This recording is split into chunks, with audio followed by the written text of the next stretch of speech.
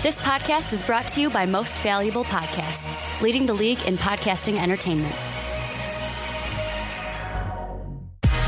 Welcome, ladies and gentlemen, boys and girls, children of all ages. This is the Fast Break Podcast. I'm your host, Sean Anderson. Alongside me, as always, is Ricky Whitmer. What's up, what's up? And Dave Oster. Hey, everybody. And today, we are talking about the second best team in the East because there's a lot of parity in the East. There's a lot of guys trying to not volley. That's not a fucking word. Volley? Vi. Is that what you're looking for? Vi for the second spot in the Eastern Conference. We're also trying to go on the upclimb. We're also trying to go on the upclimb. I've been hanging out with Ricky too much. But yeah, we're going to be talking about the second best team in the East. A lot of guys vying for that position. We're also going to be talking about DeMarcus Cousins. When will he be traded and possibly where he will be traded, but mostly when will he be traded, and then also if he will be traded. And then finally, we're going to be talking about should college players really be going away from the one and done, and we'll be using examples from the NBA and seeing if that is kind of an outdated system. We've talked about it before, but more this recent draft class kind of proving some points, maybe. Yeah, this recent draft class has been proving some points, and let's jump right into it. And so far,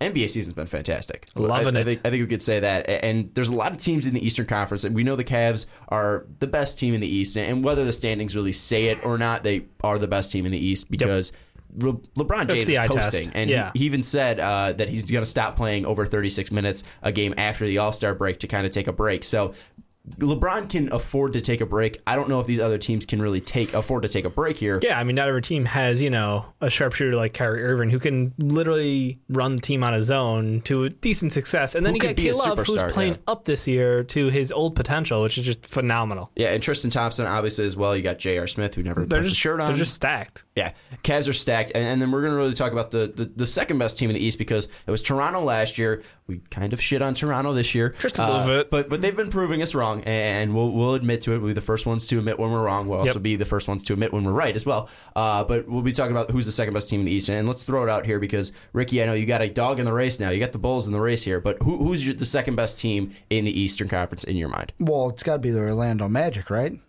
Yeah, is that who we're going with? The Orlando Magic, second best in the East? Are we talking about second best in the East? Are we talking about pointing out when I'm right?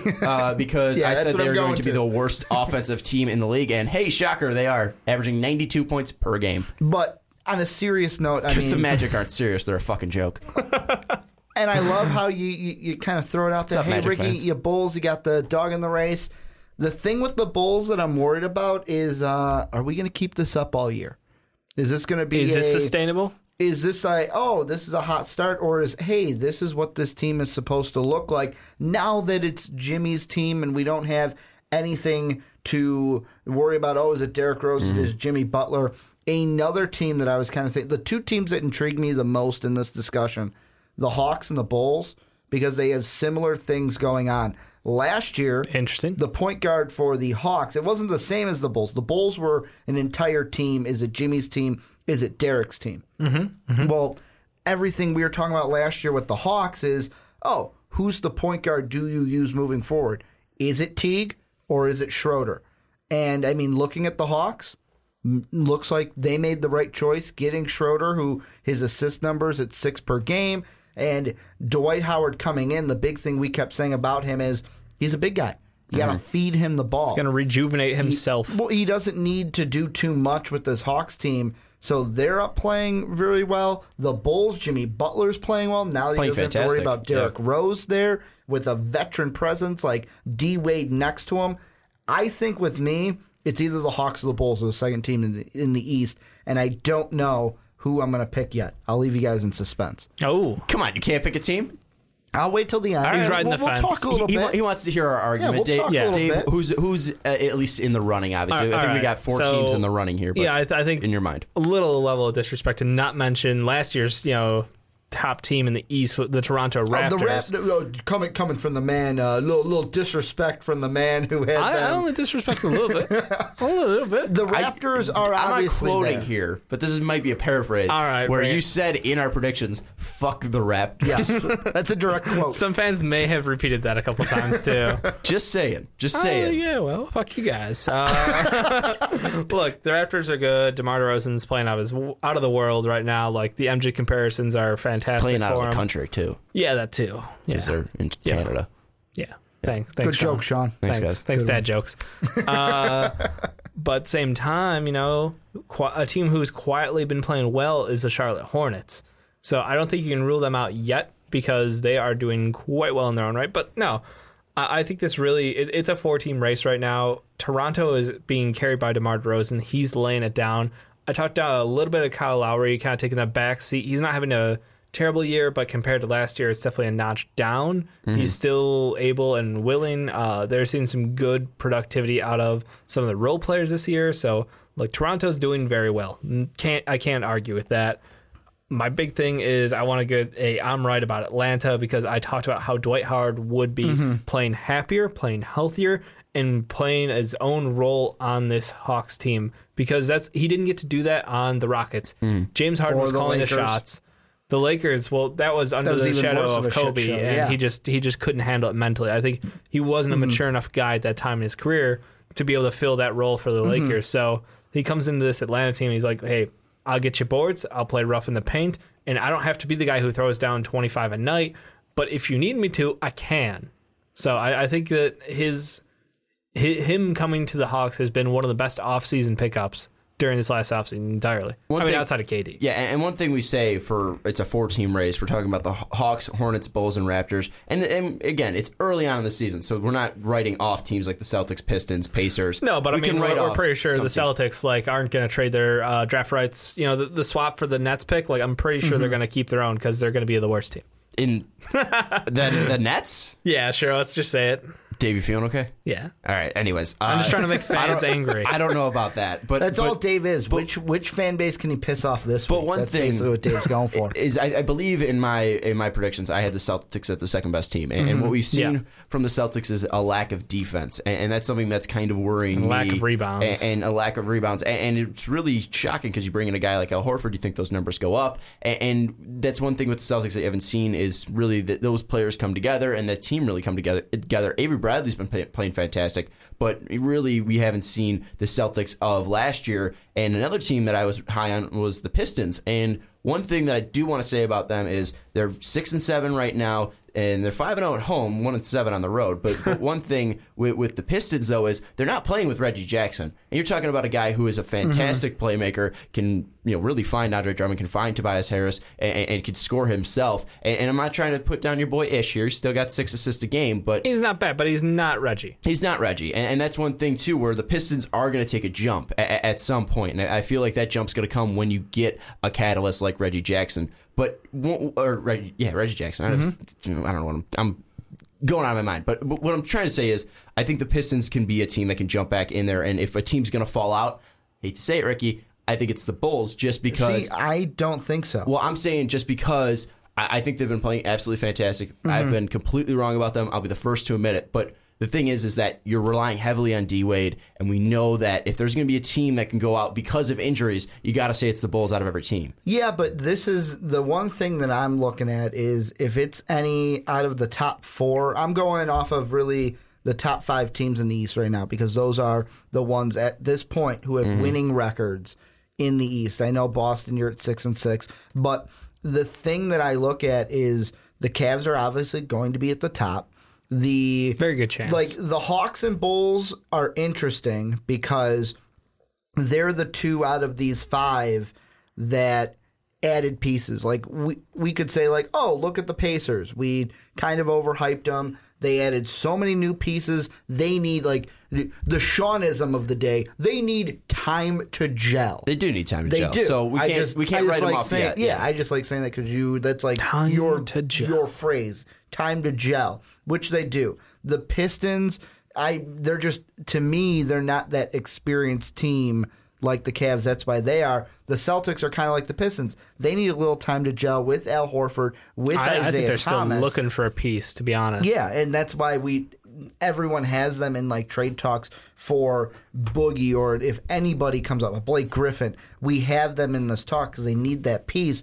But when I look at the top 5, when I look at the Hornets, the Cavs, and the Raptors, really what changed with those teams? Those were the ones that kept their core. Obviously, the Cavs, it's easy to keep your core when you're the defending champions and have K-Love, Kyrie, J.R. Smith, and LeBron, but they were the ones that kept it. The Bulls and the Hawks, the Hawks, they kept their core, but then just added Dwight Howard. I mean, they got rid of Teague, but and they got rid of Horford. Yeah, but I mean, adding the Dwight Howard in. You still kept Millsap. You still kept Schroeder. You still have Kent Bazemore, hot sauce. Whereas and Kyle Korver. Whereas the Bulls, they really got rid of all the trash, like Derrick Rose, and I hate calling Joakim Noah trash, but because of the injury, because he wasn't playing for us, kind of was like you can't really do anything when you're not on the court.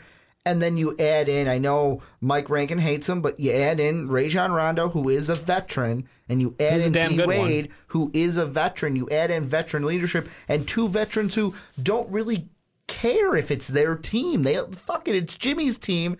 And really helping the young guys. That's why those two teams, the Hawks and the Bulls, are up there. But you look at the other three, very consistent from last year. Yeah, they made minor tweaks, but they're still the same team overall. Again, with the Bulls, I'm not trying to write off it because I think you want to be right. I could say that I was wrong, but what I'm saying is I don't think they can be the second best team in the East because of the injuries. I mean, we've even seen Rajon Rondo go down already. I think he's already missed 2 games. Yeah, but Grant has been doing great filling, and that's what the Bulls need. If somebody goes down, like if a D Wade goes down, Valentine or Dougie need to step up. But those guys can't replace what D Wade does from a leadership standpoint. Yeah, they're not going to be the same, but he can still be that leader off the bench. He can still be that leader on the bench. But you even saw it in the game against the Jazz where these guys kind of stopped playing defense near the end of the game. And this is what Mike Rankin was telling me because I forget what we were recording previews. Yeah. But what Rankin saw was that they kind of stopped playing defense. They were slacking on defense a little bit. And Dwayne Wade was like, "All right, guys, this is what we worked on in practice. Let's go. Let's do what we were doing in practice. We need to wake up. We can't let this slip because it was a really sloppy game between the Jazz and the Bulls." And that's one thing where it's different when you're on the bench and it's different when you're actually on the court. And D-Wade can be an on-court general. How many times have we seen those players in the game, the veteran players who – and this is all hearsay because who knows if D-Wade's going to get injured. Maybe he pulls a Sam Bradford maybe he doesn't. But what I'm trying to say is I'm joining in this. I'm better. How many times have we seen a player like on the bench during a timeout, hey guys, come on, this is what we're doing the same thing. You can, yeah. But on the bench. And I think D-Wade, it doesn't matter if he's playing or if he's on the bench, he's still going to have that role and that influence over the young players. Look, you're talking about intangibles right now. Let's talk about things that actually contribute. Having a team where you have 2 stud players who at any given time can go win you a game. Just flat out win you a game. That's something that not every team has. Having the capability of D-Wade, who is a perennial all-star, who's a little past his prime, no one's going to deny that, but still can just absolutely kill it any given night. Then you have Jimmy, who has been playing statistically one of the best years of his career and just killing it.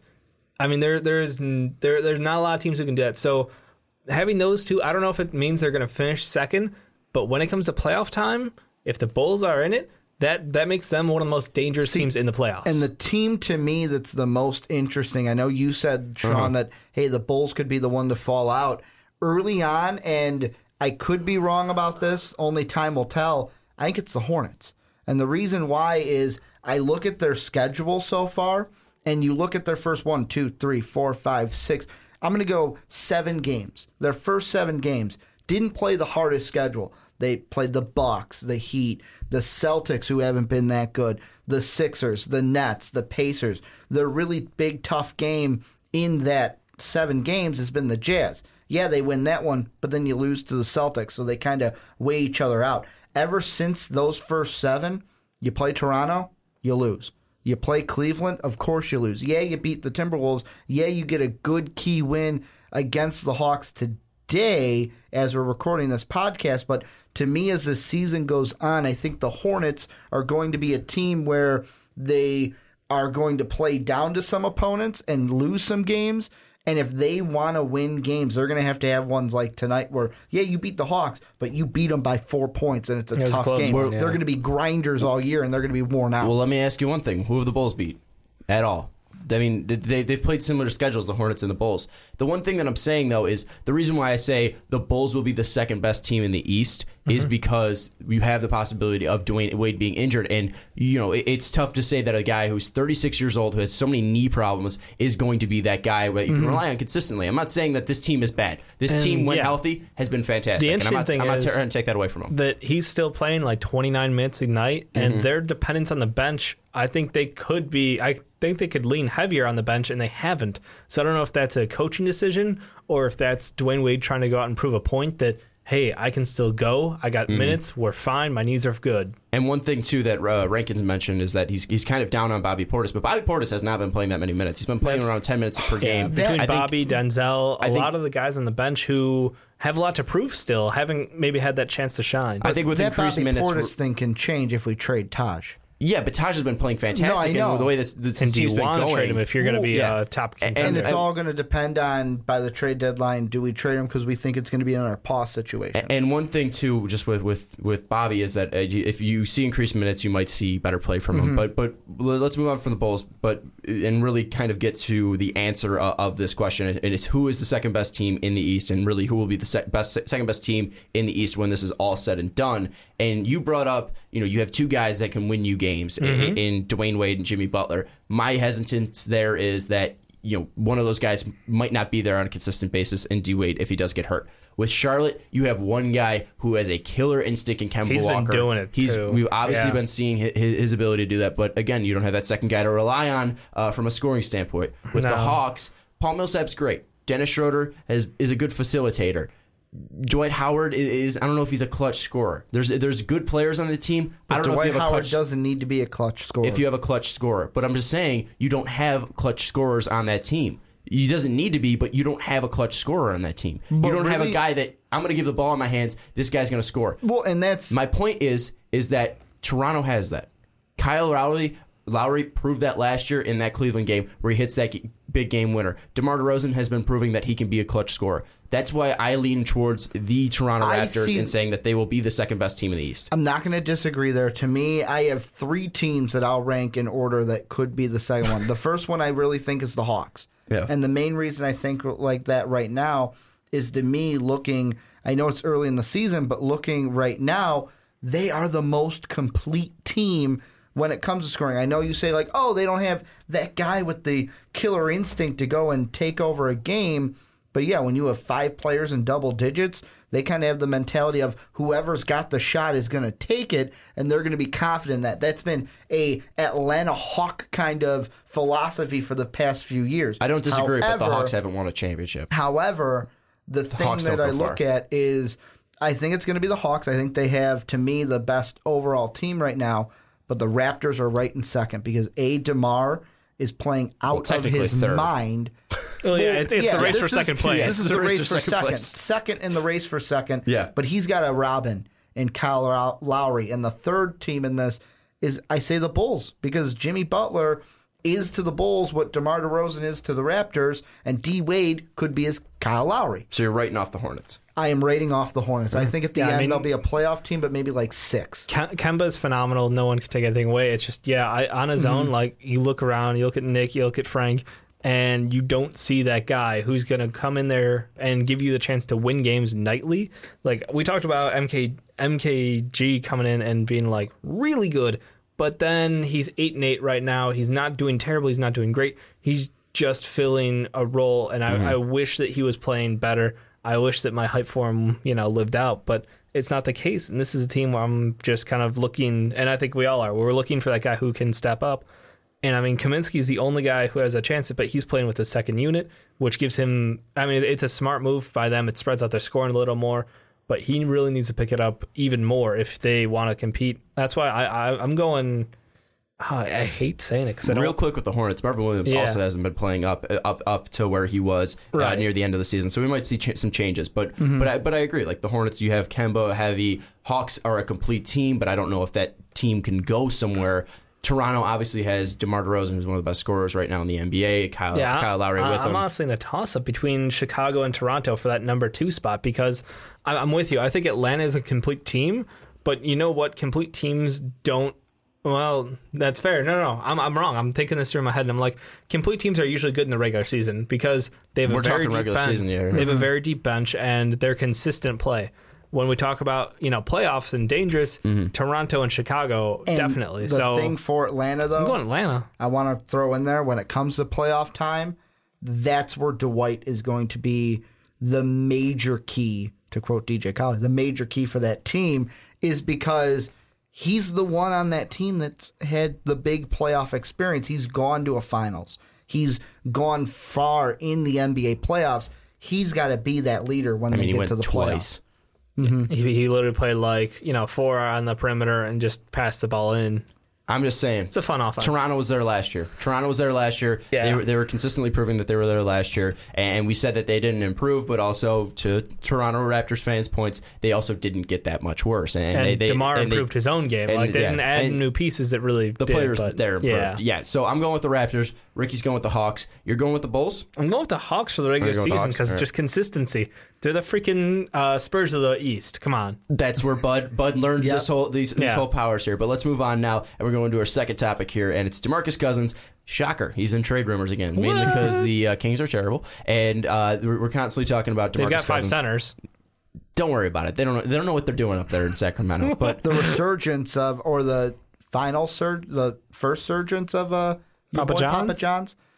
I said resurgence, and I'm like, wait, it's not a resurgence. You would have to be there. You'd have to surge first. That's why the I'm emergence? saying a first surge. Emergence. There we go. Again, Ricky making up words. Yeah, I'm not good with words. The walking thesaurus. Played 6 minutes, got a bucket, and he's got a negative per. But does anyone in? Come on, the Kings. We're talking DeMarcus Cousins here, and DeMarcus Cousins. There's obviously talks of like when he'll be traded. We did one 6 months ago, a topic on where DeMarcus Cousins will go. He didn't go anywhere. But one thing with that is, when will he be traded? Because there's talks, and I know Ricky brought this up, that GMs around the league are saying that they should trade him as soon as possible, because when you get closer to the trade deadline, teams are going to be like, all right, well, we got here already with the team in place. I don't feel like we'll need to make a drastic move to give up a lot to bring in a guy who has known character issues and might not take our team that much or that far. So really, is now the time that DeMarcus Cousins should be traded from the Sacramento Kings? Well, the thing is, and I was mentioning this, like you said, before we hit the record button, is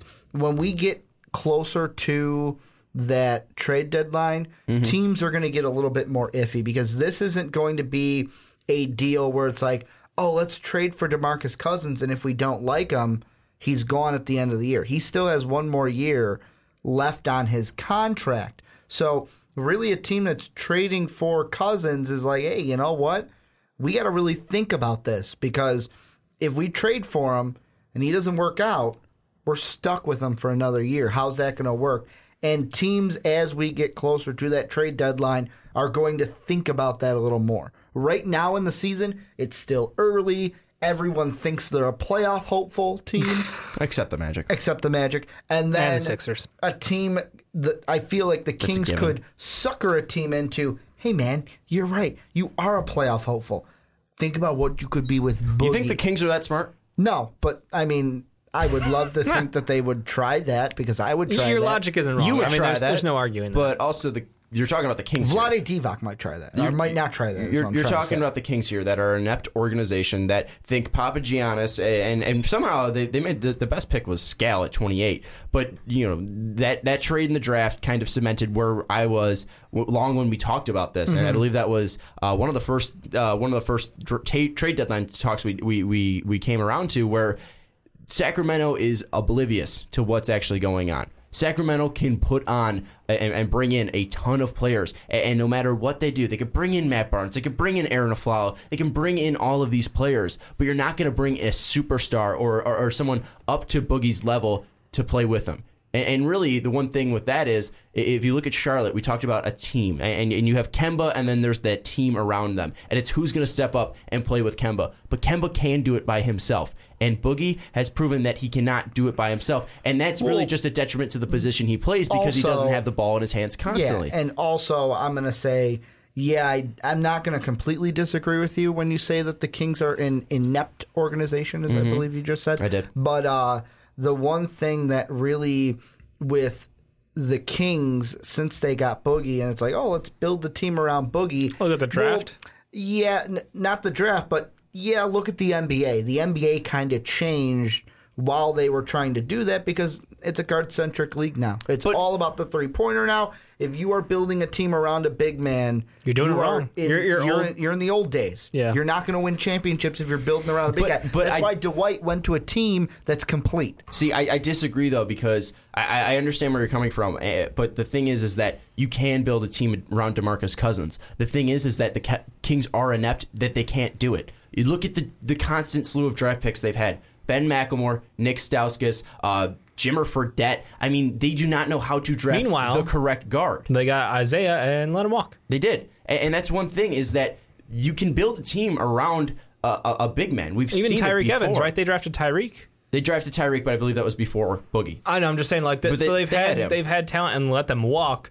And meanwhile, they're holding on to Boogie for dear life, and they can't get guys around him. And that's the one thing, is that you say you can't build a team around a big man, but Tim Duncan proved you wrong there. And you might say, in 2014, though, I mean, Kawhi had a fantastic performance in the finals. I don't want to take around it, but the guy still there was Tim Duncan as well. Tim Duncan, though, was a guy who, I mean, he came into the league when we weren't, like, the NBA didn't draft him. He was successful. They still won. Well, they had Tony Parker. They had Manu Ginobili. They then hit on a Kawhi Leonard. They had guys, and yes, they're a better organization. We're getting to that point. And to be fair, who's the guy who got the biggest contract coming off of that? Danny Green with the 3-point shooting. True. So, I mean, look, Tim Duncan was one of the last great bigs who, was a centerpiece of a team, successful. But I think the real problem is the Kings organization. I'm with you, Sean. I think that Boogie could be a centerpiece to a team and be successful at it, but you need to complement that. You can't just rely solely on him and average style. You need to play like similar to the Magic did with Dwight. We need full out shooting from the perimeter, and then we'll use him. And this is the point that I want to bring up here, is the year directly after they drafted DeMarcus Cousins. It was the 2011 draft. They had the 7th overall pick. Don't do this to me. I hate this game. Do you want to know who they selected? Ben McLemore? No. Do you want to know who they selected? This wasn't the Ben McLemore draft? Bismack Biyombo. All right? They traded him, though. No, they traded him. They traded him. They didn't let him walk. They traded him to Charlotte. But then they traded. Milwaukee drafted Jimmer Fredette by the Milwaukee Bucks, and then that got traded to Sacramento. However, guess who the next pick was? Klay Thompson. Guess who went 15? Kawhi Leonard. To be fair, Klay Thompson coming out of college didn't have the biggest hype. Jimmer Fredette was like, holy crap, this guy can sink it from anywhere on the court. That's fair. And maybe to remember. And maybe Klay is the fit here. And maybe the pick of Steph Curry was like, oh, he had a fantastic tournament, was able to back it up. But one thing that I'm saying here is, when did you see Jimmer as a guy that's saying that guy is going to be an NBA superstar? When did you see that? Did you see that twinkle in his eye ever? And I'm not saying you saw that in Klay, and I'm not saying you saw that in Kawhi. He had some magic during tournament. I'm not gonna tell you that's wrong, but yeah, I never saw him as leading a franchise. And one thing I thought, and this was me at the time. You got to understand. I'm gonna say it was Jimmer Nation. Yeah, it was a young kid. I was still in high school, and I wasn't really thinking about basketball like I do now. But I mean, looking back, I remember watching, and actually, no, fuck that. That was like early college for me. I kind of looked at him as like the poor man's, at the best, and this is like the best he could have been. Jimmer. Poor man's JJ Redick. Like, that would be a fucking Hall of Fame type career for Jimmer Fredette. And the one thing, though, that I'm trying to say here is the next year, 2012, 5th overall pick, they selected Thomas Robinson, power forward, which makes no sense. You need a guard. So hard. Busted hard. Guess who the next pick was? Damian Lillard, right there. He had a lot of hype coming out of college. I'm just saying, constantly missing. Right after Ben McLemore, 7th overall, you had Kentavious Caldwell-Pope, you had C.J. McCollum, you had Giannis Antetokounmpo, you had Dennis Schroeder. You had so many players beyond the line here. You're never drafting a guy who was a ball handler. Jimmy was a scorer. Ben McLemore was a scorer. Tom Robinson was a power forward. You're never drafting a ball handler here. And that was the problem, is they thought they could fill that with free agency. But the thing with Sacramento is no one wants to go to Sacramento. But the reason is, the whole point of this is, when will DeMarcus Cousins be traded? And I will say, never. He will walk. Because they will never trade him. It's a scary thought. I mean, the big thing is, you're calling them inept. You're saying they're going to waste his entire time there, and they're never going to let him go until he actually ends that contract out. It's depressing to think about, to be honest with you, because he's one of the most entertaining players in the league. Is he irrational at times? Is he hot-headed? Hell yeah. But he also brings to your team a level of passion that you don't get out of guys anymore. Yeah. And there's so many teams who, like Ricky said, early in the season, they're still trying to figure out, where are we at? Where do we fit on the scale? And I think there's a lot of these teams who would get a huge boost from getting someone like Boogie. Some teams like Washington, who's a bottom-of-the-barrel team who we had expectations for, you put them back together. Charlotte, another one where we talk about having Kemba, needing that too. You could put Boogie down low, and that would be an interesting tandem. Boston, God knows, we've talked deep about that. And also, I want to clarify real quick. It's interesting that you bring up Washington, because who would he be reunited with? His boy Johnny Wall, former Kentucky team. I want to clarify though that we're just throwing out teams that could possibly fit. Yeah, I'm not saying teams that will actually happen. I just want to make that clear. I'm just saying it's interesting that you bring that up because maybe getting to a Wizards team and being reunited with Wall, hey, who knows? Maybe they say, hey, you know what? Let's work out a Beal for Cousins kind of a trade. And maybe the Wizards do that because of the rift that we see between Wall and Beal. Yeah, and that makes total sense because, Russell Westbrook and Kevin Durant were able to make it work in Oklahoma City under Scotty Brooks. Again, remember, Scotty Brooks is a terrible head coach. That's a constant right there. Yeah. The two other teams I had who were possibles, which one of them is kind of interesting. Not trying to take away your point, Ricky, but I know what you're saying. Scotty Brooks, you hate the man. Fuck Scotty Brooks. Yep. My thing is Wall and Beal are not Durant and Westbrook. Yeah. I don't know. It's been a while. Portland, another team who is struggling early on, who, again, I'm not saying how they would do it. It's just need big help. It would be an interesting move. The last one is the one because why not, is Toronto. I thought you were going to say Chicago because Ricky brought up Chicago. I'm thinking Toronto because think about it. I know Valanciunas has been playing up this year, but if you got Boogie down low, that would be a very, very hard team to beat. It would be a hard team to beat, but then that you kind of have the who's going to be the guy. And Boogie wants to be the guy. I don't know DeMar if you run is that problem the guy. DeMar is the guy, and everyone knows it this season. Like he has cemented himself. But Boogie wouldn't take that. It doesn't look at the stats right now for Boogie and Rudy Gay. Like they both abuse the ball. Like they are both primary dump points for the ball. The ball doesn't get past them. So I think that DeMar can play a very similar role, but only as a primary to Boogie being the secondary. And Kyle Lowry knows how to play around with that kind of talent. So I think that would be a very interesting fit, and that would put their team like top of the top. It'd be interesting, and real quick, I think the clearest fit here is Boston because one, they have the trade pieces, absolutely, and two, it might be weird to see Horford and it would be good to see Horford playing power forward because he's a true power forward. But it would be weird to see that mix and see how that would work. But Ricky, when will he be traded? Is the question. I don't think he gets traded this year. I think he's either going to... I'm leaning right now, he's either getting traded next year... Are you seeing a Paul Gasol situation? No, not a Paul Gasol situation. I think that next year will be the deal he gets traded. No, not a KD. That's what I'm saying, is next year. He's on his last... Here's my 4-month rental. Yeah. Does anyone want you? And I think that the Kings are going to sit there and go, no, we're not going to give him. See, I think the Kings... There's hope for us. I think the Kings at that point might say, hey, you know what? Let's get something out of him. Because they're going to be delusional and think they can re-sign him. I don't think they will. I don't think they. I think that the Kings, although inept was a word Sean used for them, I think they would not make that big of a mistake. I've got a question for you though. They can offer him the most money. So do you think that plays something to it? Kind of like Carmelo? Carmelo did that. Mm-hmm. I think that plays into the Kings' delusion and thinking that they can re-sign him. Because maybe they do re-sign him. But do you know what, Boogie?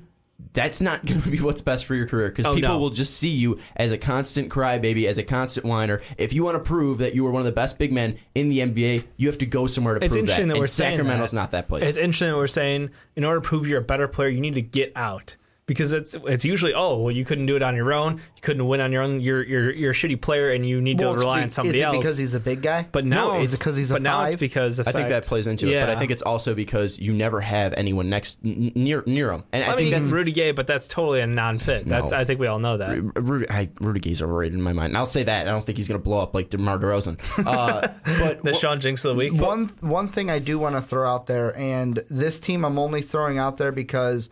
I'm reading an article on it's the step back on Fanside, the team that you mentioned that the Celtics have assets. Well, another team that they mention that has assets, I don't really know if they make a deal for Cousins, but is Denver.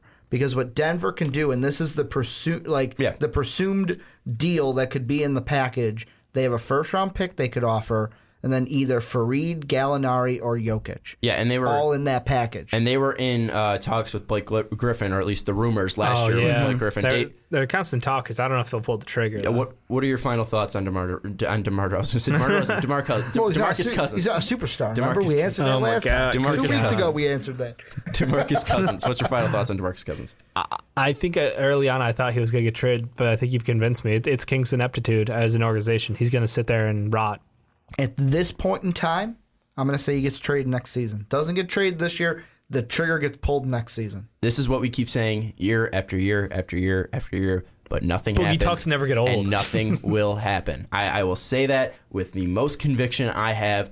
Sacramento will continue to believe that they have a playoff team. They'll continue to draft poorly, like drafting Nick Stauskas in 2014. Again, another shooter, another scorer. Well, scorer in air quotes. Next year, they go out and draft Willie Cauley-Stein, someone who you do not need at all. And then 2016, oh, hey, who'd you draft?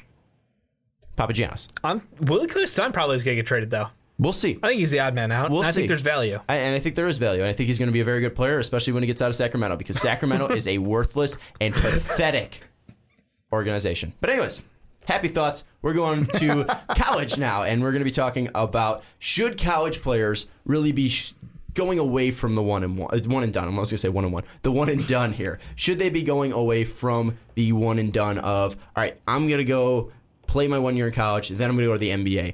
Because we've seen this year that the kind of effect on rookies, or the lack of effect that the rookies have had on the NBA game, and really the one rookie that is playing out of his mind is Joel Embiid, and the other one that's playing well is Saric, who I believe was drafted 2 years ago, and he was more of a draft and stash, and he was a draft and stash. And we haven't seen the guys like Brandon Ingram because he's been injured a little bit, but isn't getting that many minutes. Ingram's just not, they're holding him back, or he's holding himself back. Yeah, we saw Ben Simmons get injured as well, so he hasn't been really playing. Jaylen Brown's been playing limited minutes.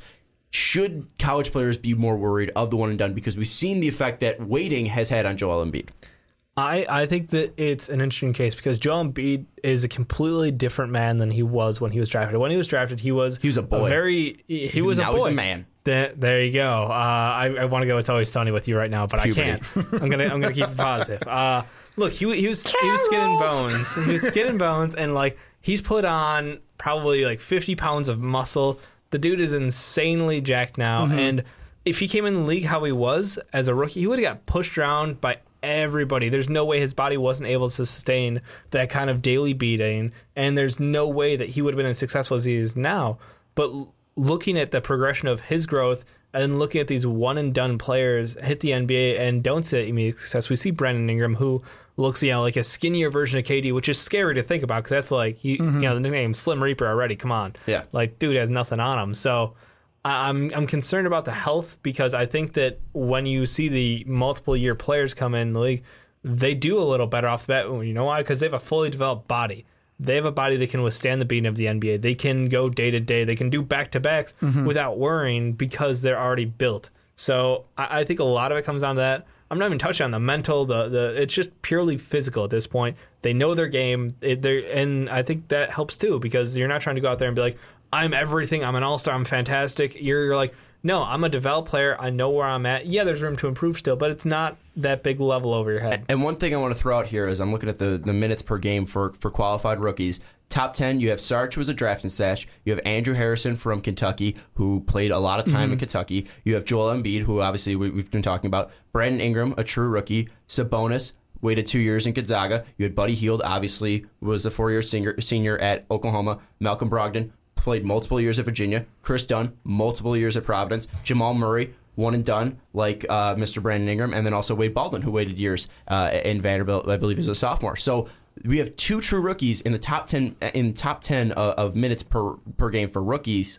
that are really playing. I mean, we were not seeing the effect of the rookies here. And you brought up Brandon Ingram. I mean, is health like a true concern for most of these rookies?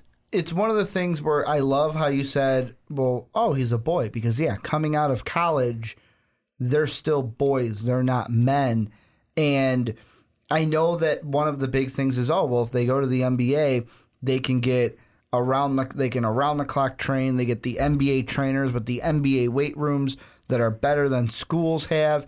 And it's like, okay, yeah, that's good, but doesn't that kind of put your team at a disadvantage? That, hey, we're going to draft a guy, but oh, wait, we got to wait for him to basically use our weight rooms and build up. I'm looking just at last year's draft, and the big thing that we need with the one and done, I think it needs to be not amended, but our philosophy as a culture needs to change. Because if you are a LeBron James, if you are a Kobe Bryant, if you are I'm even going to throw Karl Anthony Towns from last year, because Karl Anthony Towns went number 1 overall, and he actually looked like, yes, this kid can play in the NBA. If you are a talent like that, then fine, cool, go to the NBA after 1 year. But I think the biggest problem is that these kids, it's not a fact of, like Dave was saying, with the, I'm too big for myself. They don't have the ego like that. No, some do, but it's more of the, hey, you know what? I'm going to go to the NBA than go to school because I'm going to get that paycheck so I can help my mom. I can help my dad. How many stories do we hear about that year after year? Football, basketball, baseball, whatever it is. Peyton Barber obviously sticking out from Auburn this year in the NFL. And the thing that I think of is like D'Angelo Russell. He was a guy who, he came in and his was a little different because he came into a Kobe team that was on the last tour of Kobe, also had the Tank Commander. And Jahlil Okafor, he's another freshman where it's like, hasn't really performed like we thought he would. Even look at Justice Winslow, 10th pick overall, a guy who I had overhyped.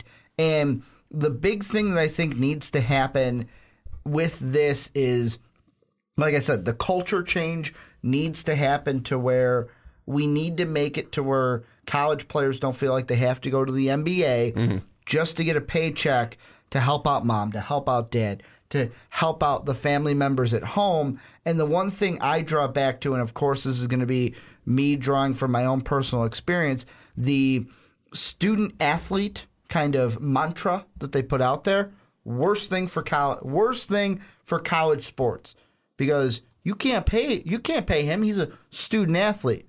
But I worked at my radio station in college and I got paid.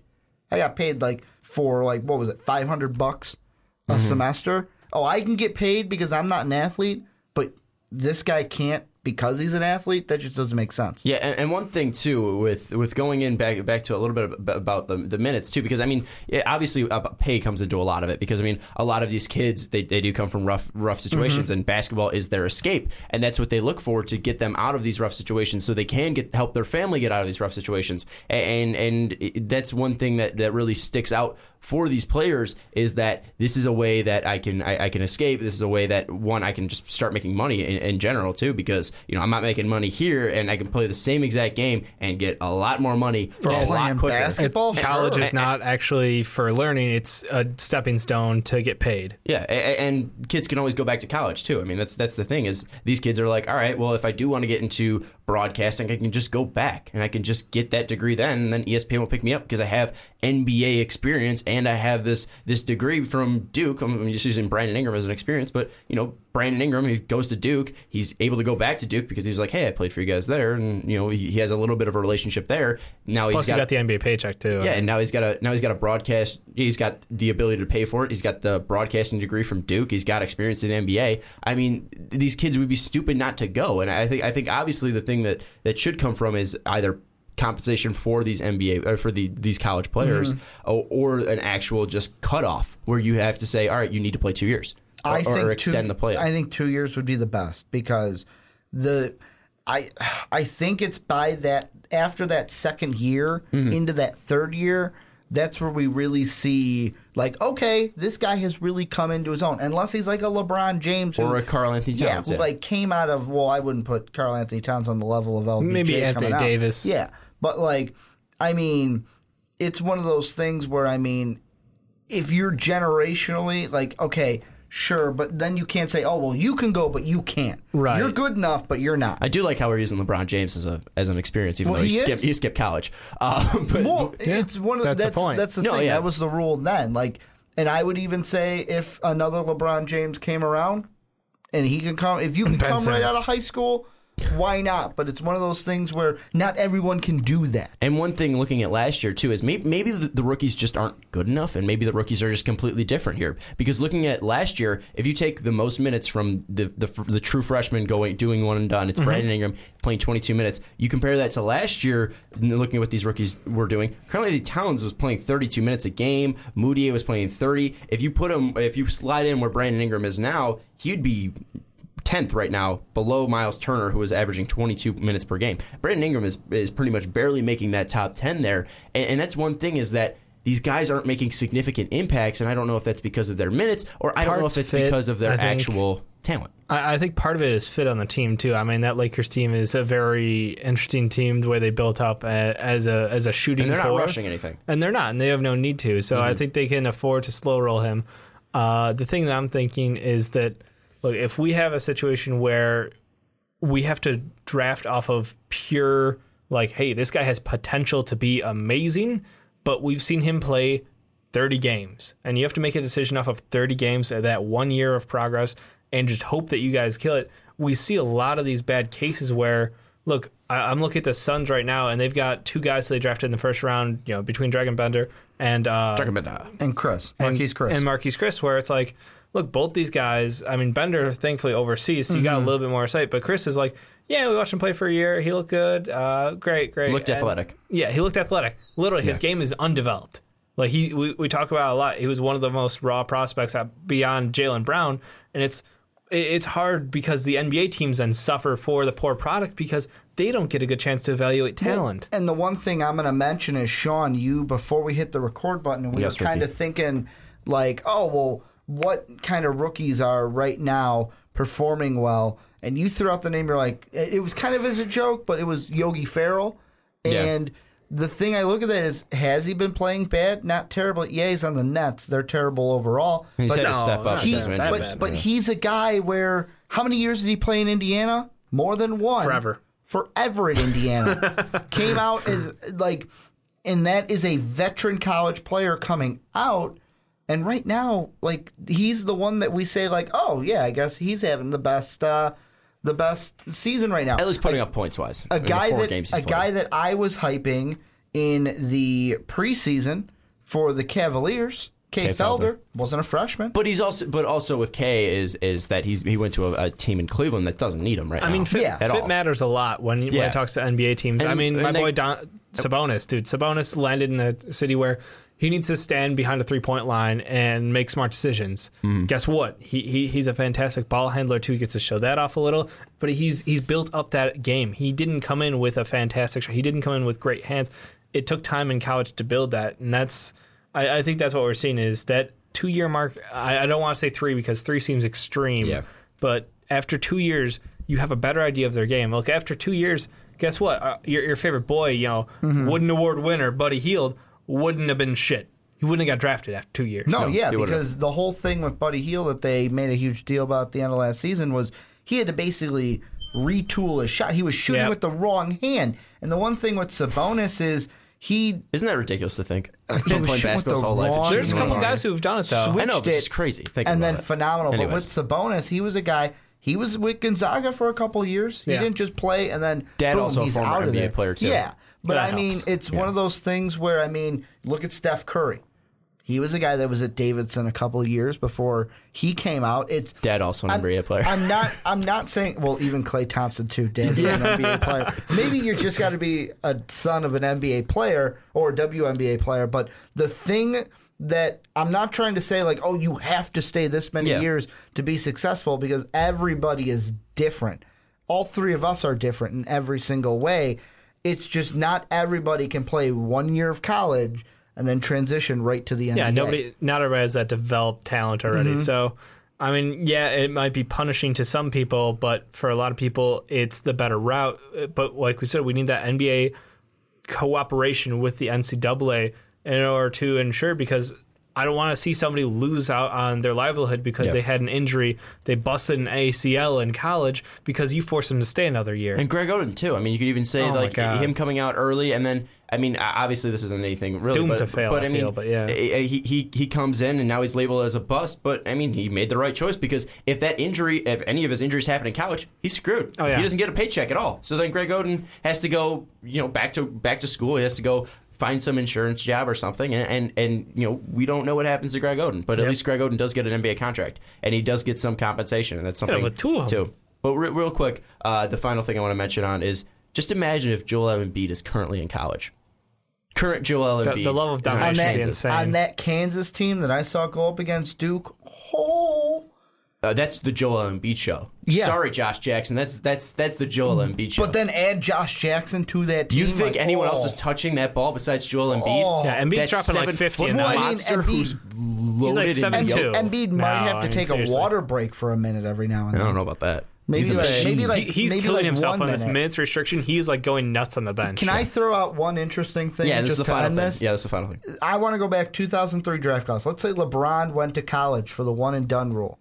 And I thought about this earlier this week. So if the rule was adjusted. If the rule was in place and he couldn't come out of high school, LeBron would have went to college. That means coming out that 2003 draft, if he didn't come out that year and had to be in college for the year, Carmelo Anthony would have been in Cleveland.